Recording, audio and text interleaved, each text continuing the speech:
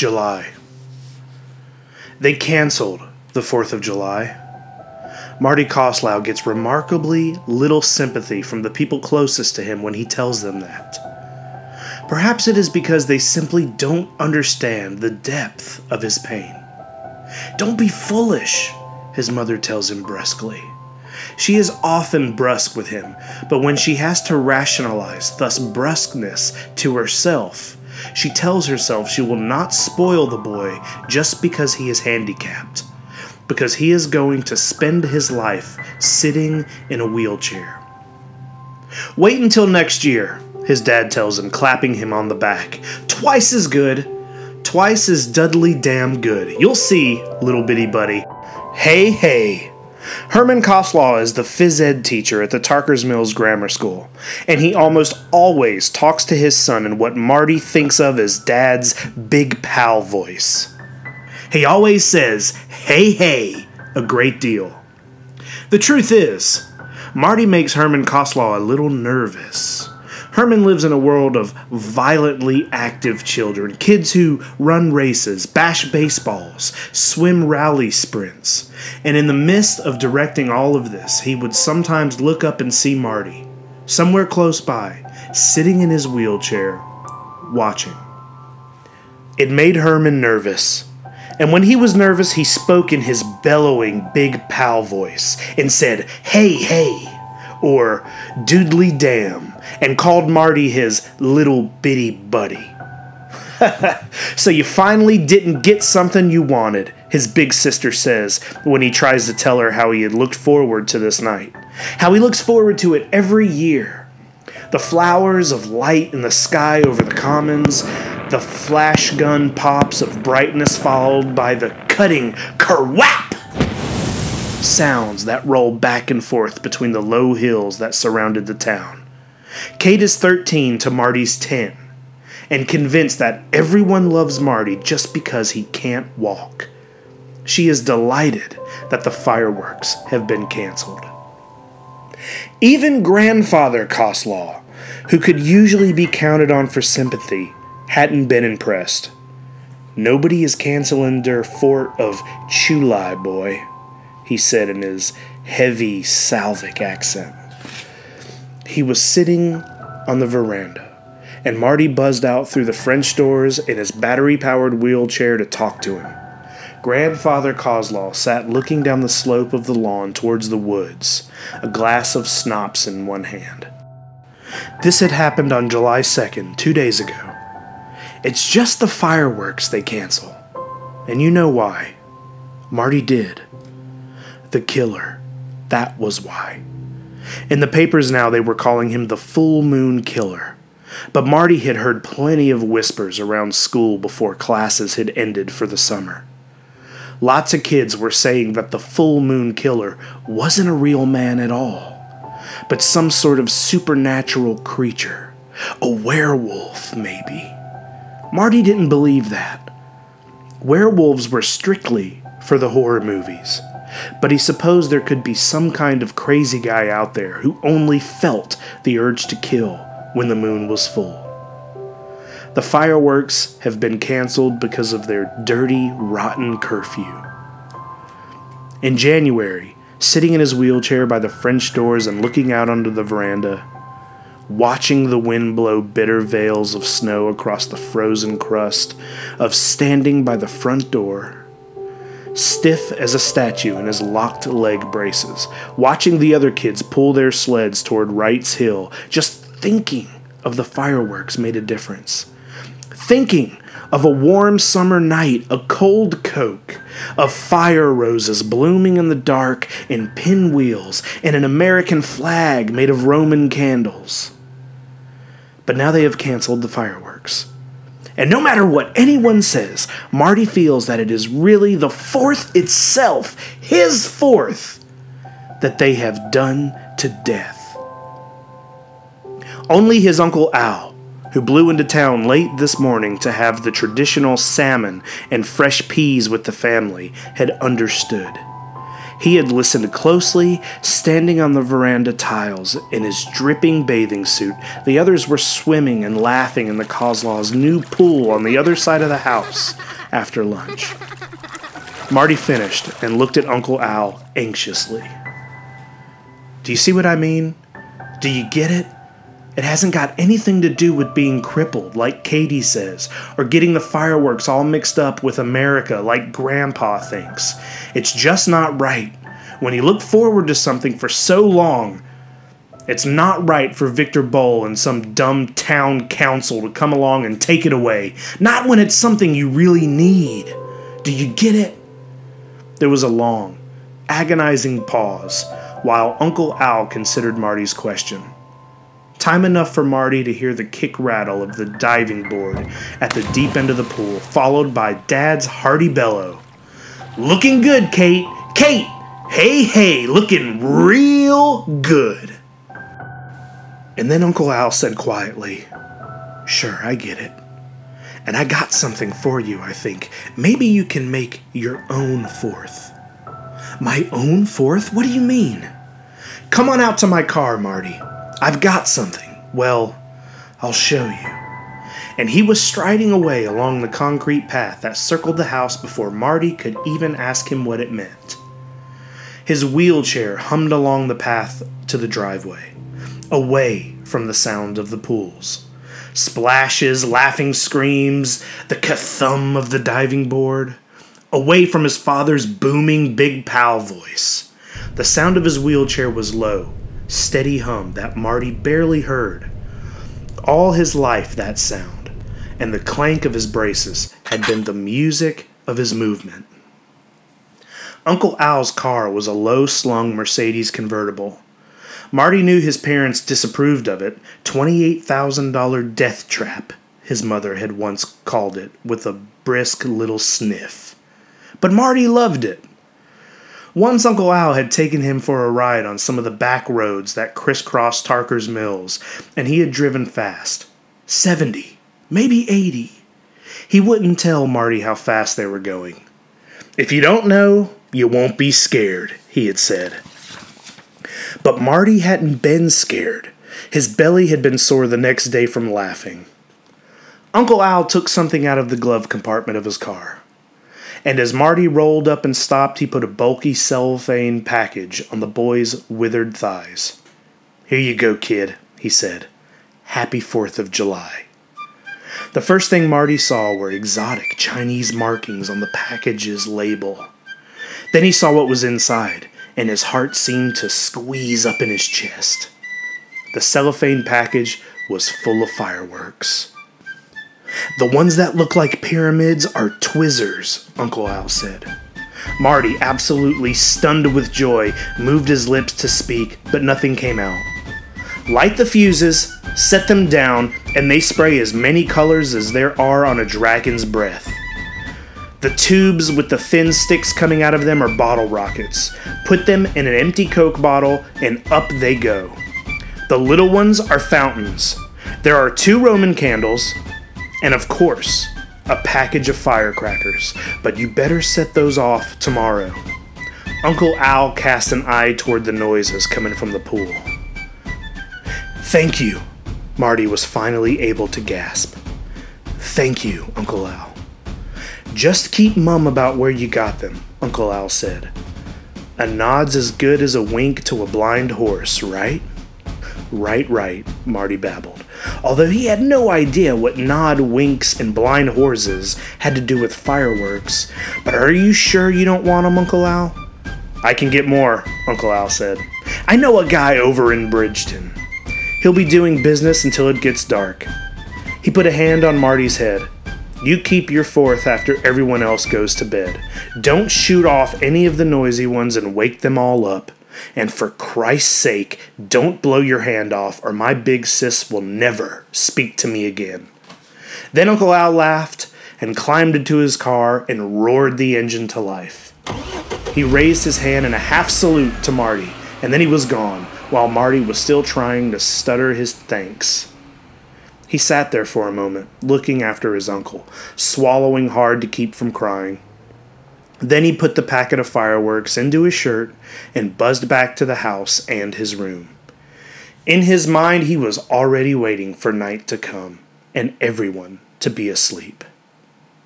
He is the first one in bed that night. His mother comes in and kisses him goodnight, briskly, not looking at his stick-like legs under the sheet. "You okay, Marty?" "Yes, Mom." She pauses, as if to say something more, and then gives her head a little shake. She leaves. His sister Kate comes in. She doesn't kiss him, merely leans her head close to his neck so he can smell the chlorine in her hair, and she whispers, "See? You don't always get what you want just because you're a cripple." "You might be surprised what I get," he says softly. And she regards him for a moment with narrow suspicion before going out. His father comes in last and sits on the side of Marty's bed. He speaks in his booming big pal voice. "Everything okay, big guy? You're off to bed early. Real early." "Just feeling a little tired, Daddy." "Okay." He slaps one of Marty's wasted legs with his big hand, winces unconsciously, and then gets up in a hurry. "Sorry about the fireworks, but just wait until next year. Hey, hey, Rudy Patootie." Marty smiles a small, secret smile.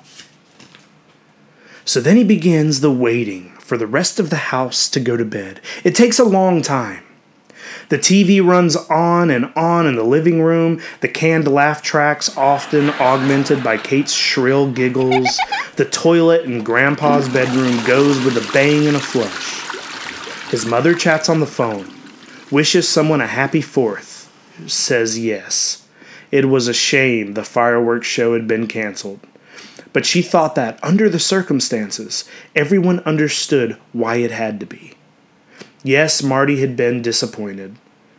Once, near the end of her conversation, she laughs. And when she laughs, she doesn't sound a bit brisk. She hardly ever laughs around Marty. Every now and then, as 7:30 became 8 and 9, his hand creeps under his pillow to make sure the cellophane bag of fireworks is still there. Around 9:30, when the moon gets high enough to peer into his window and flood his room with silvery light, the house finally begins to wind down. The TV clicks off. Kate goes to bed, protesting that all her friends got to stay up late in the summer. After she's gone, Marty's folks sit in the parlor a while longer. Their conversation only murmurs. And maybe he slept. Because when he next touches the wonderful bag of fireworks, he realizes that the house is totally still, and the moon has become even brighter. Bright enough to cast shadows. He takes the bag out along with the book of matches he found earlier. He tucks his pajama shirt into his pajama pants, drops both the bag and the matches into his shirt, and prepares to get out of bed. This is an operation for Marty, but not a painful one, as people sometimes seem to think.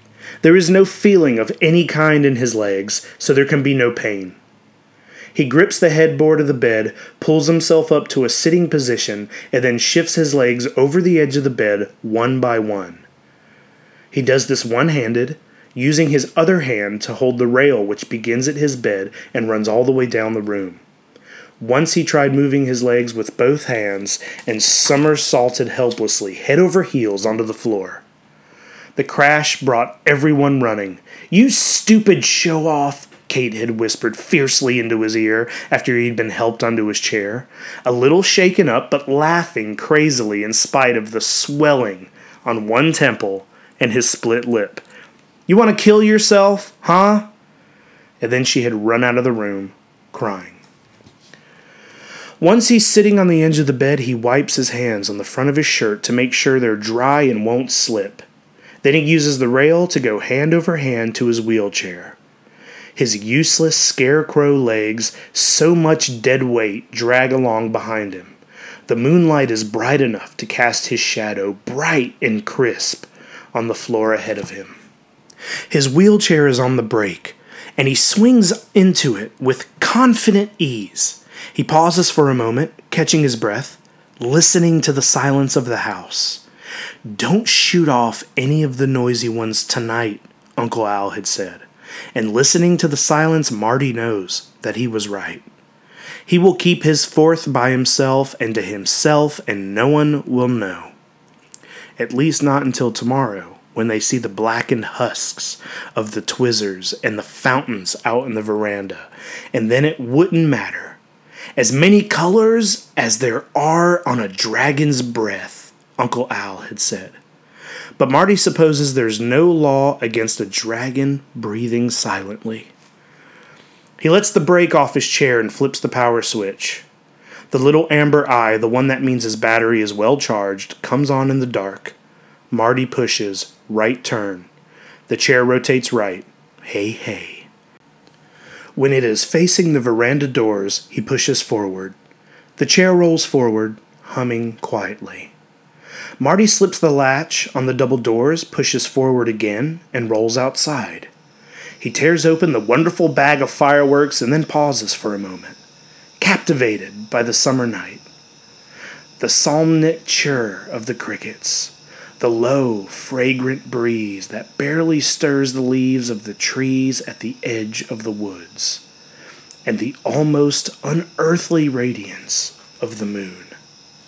He can wait no longer.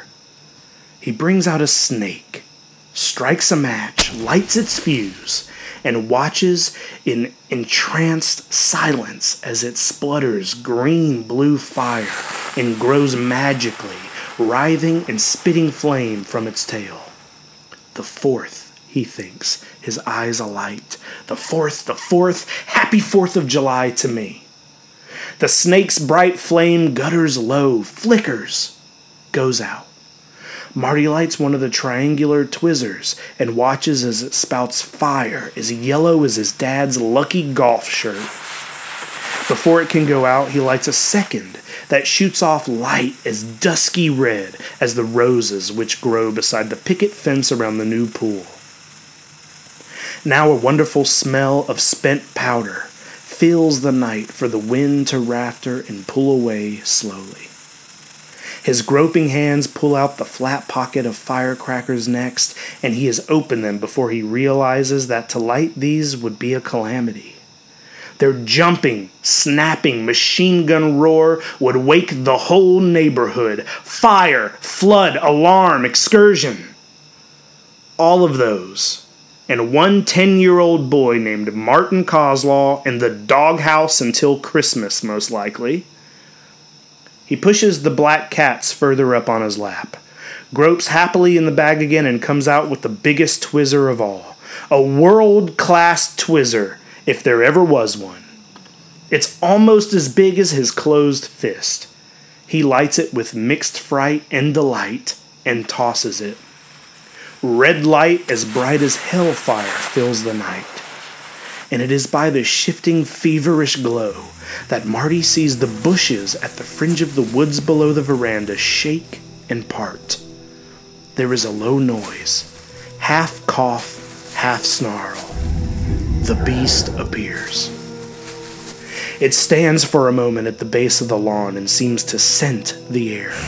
And then it begins to shamble up the slope toward where Marty sits on the state flagstones in his wheelchair, his eyes bulging, his upper body shrinking against the canvas back of his chair. The beast is hunched over, but it is clearly walking on its 2 rear legs, walking the way a man would walk. The red light of Twizzler skates hellishly across its green eyes. It moves slowly, its wide nostrils flaring rhythmically, scenting prey, almost surely scenting that prey's weakness. Marty can smell it, its hair, its sweat, its savagery. It grunts again. Its thick upper lip, the color of liver, wrinkles back to show its heavy, tusk-like teeth. Its pelt is painted a dull silvery red. It has almost reached him. Its clawed hands so unlike human hands, reaching for his throat. when the boy remembers the packet of firecrackers. Hardly aware he is going to do it, he strikes a match and touches it to the master fuse. The fuse spits a hot line of red sparks that singe the fine hair on the back of his hand, crisping them. The werewolf, momentarily off balance, draws backwards, uttering a questioning grunt that, like his hands, is nearly human. Marty throws the packet of firecrackers in its face. They go off in a banging, flashing train of light and sound. The beast utters a screech roar of pain and rage. It staggers backwards, clawing at the explosions that tattoo grains of fire and burning gunpowder onto its face. Marty sees one of its lamp-like green eyes whiff out as 4 crackers go off at once with a terrific, thundering kapow at the right side of its muzzle. Now its screams are pure agony. It claws at its face, bellowing, and as the first lights go on in the Coslaw house, it turns and bounds back down the lawn toward the woods, leaving behind it only a smell of singed fur and the first frightened and bewildered cries from the house. "What was that?" His mother's voice, not sounding a bit brisk. "Who's there, goddammit?" His father, not sounding very much like a big pal. "Marty?" Kate, her voice quivering, not sounding mean at all. "Marty, are you all right?" Grandfather Coslaw sleeps through the whole thing. Marty leans back in his wheelchair as the big red Twizzler gutters its way to extinction. Its light is now the mild and lovely pink of an early sunrise. He is too shocked to weep.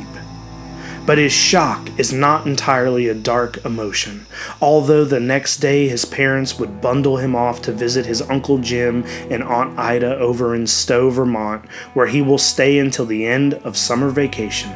The police concur. They feel that the full moon killer might try to attack Marty again and silence him. There is a deep exhaustion in him. It is stronger than the shock. He has looked into the terrible face of the beast and lived.